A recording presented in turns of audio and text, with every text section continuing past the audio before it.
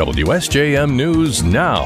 This is the 5 o'clock news block on News Talk Sports 94.9 WSJM. Brought to you by the Town Crier Wire. In the newsroom, I'm Andrew Green.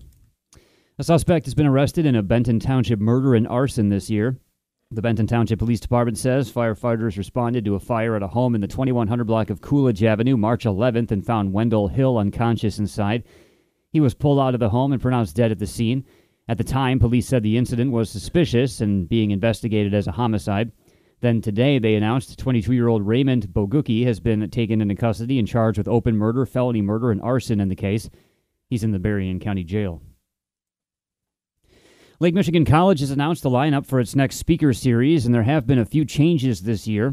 LMC Vice President of Academics Ken Flowers tells us the Economic Club of Southwestern Michigan name has been retired, and now it's just the Lake Michigan College Speaker Series. That's after the college took over the Economic Club of Southwestern Michigan Speaker Series in 2017 and over time incorporated it into the Mendel Center programming. We're looking to offer fewer programs to kind of give people multiple choices of different things that they might be interested in. Flowers says the old model of belonging to the Economic Club to attend speaker engagements no longer exists. So there's no longer the membership portion. Basically, what you will do is buy tickets like you would at any other event. In the lineup this year are former chief official White House photographer Pete Souza on September 19th, William Shatner on October 14th, and boxing champion Laila Ali on January 18th. The Shatner event will include a screening of Star Trek II, The Wrath of Khan. The engagements were announced this week, along with the full Mendel Center lineup for the coming year. You can learn all about them at themendelcenter.com/events. The Great Lakes Surf Rescue Project is working to train lifeguards and others to help those who run into trouble while swimming in Lake Michigan. The group's Bob Pratt tells us they held a training session for Silver Beach lifeguards in St. Joseph last week, and they were in Sawyer today for more training with a private group.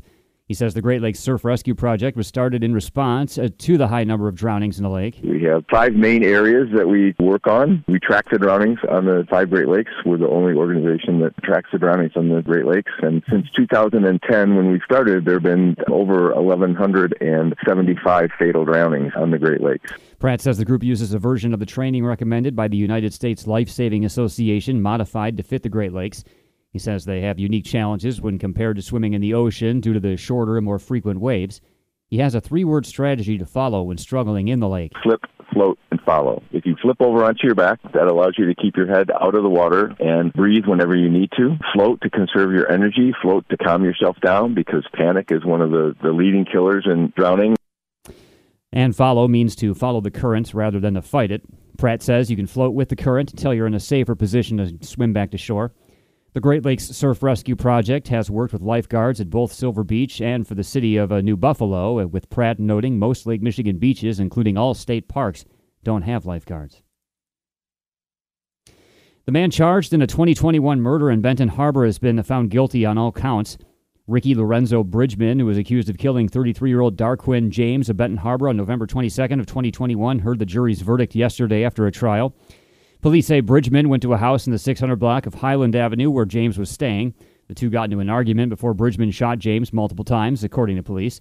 He then was a wanted fugitive for nearly a year before being arrested at a motel in Arkansas.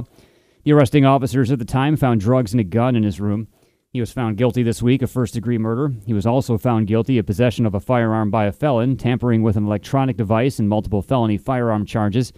The Berrien County Prosecutor's Office says he'll be sentenced on September 11th.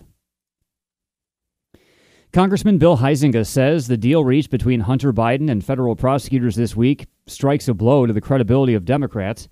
Under the agreement released Tuesday, Biden will plead guilty to a couple of misdemeanor tax charges, while charges of possessing a firearm while being a user of illegal drugs will be dropped after he completes 2 years of probation.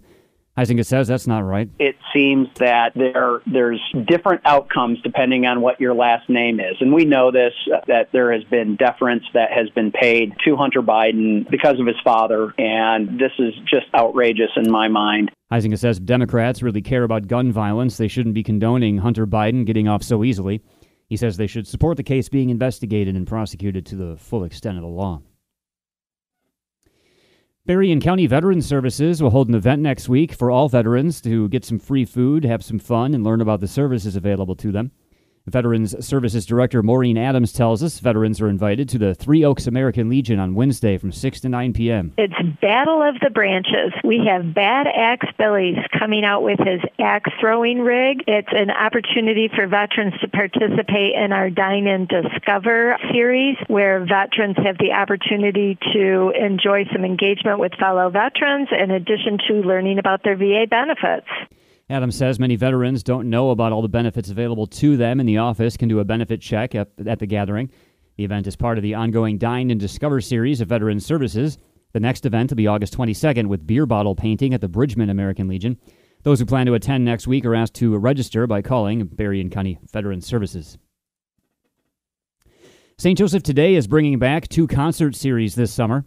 Events manager Danielle Crevier tells us the Wednesday Brown Bag Concert Series and the Friday Night Concert Series will both return starting in July. The Wednesday Brown Bag Concert Series takes place every Wednesday at the John E.N. Howard Bandshell from 12 p.m. to 1 p.m. She says it's a chance for anyone to take in some music during their lunch break. It's got a beautiful view of the St. Joseph River, and it's just a really fun place to kind of grab a lunch and eat outdoors and just enjoy an hour of good entertainment. The Brown Bag Concerts start again on July 12th. Crevier says the Friday Night Concert Series, also at the Howard Bandshell, will be each Friday from 7 to 8 p.m. This year we're excited to bring back the series as a whole, so we are running that concert series every Friday from July 14th. So that kicks off on our Mike Yor weekend, Love Local weekend, and every Friday through September 1st. Crevier says the Friday Night Concert Series was held in a limited form last year, while the Brown Bag Series was last held in 2019 because of COVID. The shows are all free to attend. We'll have the lineup at our website. The Bridgman Open Air Market will host a pet adoption day this weekend. The market says that 2 local groups will be at the market with adoptable pets for everyone to meet and mingle with on Sunday. The groups include the Humane Society of Southwestern Michigan and Animal Aid of Southwestern Michigan. Members from each will be on hand to talk about those interested in adopting a pet from 9 a.m. to 3 p.m. The Bridgman Open Air Market's held each Sunday in the parking lot behind United Federal Credit Union on the corner of Lake Street and Red Arrow Highway. You can find out more at their Facebook page. And the Berrien County Road Department is advising drivers the Lakeside Road Amtrak Railroad crossing in New Buffalo Township will be closed starting on Monday for maintenance work on the crossing and tracks. A Lakeside Road will be completely closed to traffic at the crossing, and everyone's advised to seek an alternate route. The work at the crossing will take about a week, weather permitting. The recommended detour will be Kruger Road to Red Arrow Highway to US 12. WSJM News Now continues with your Bloomberg report.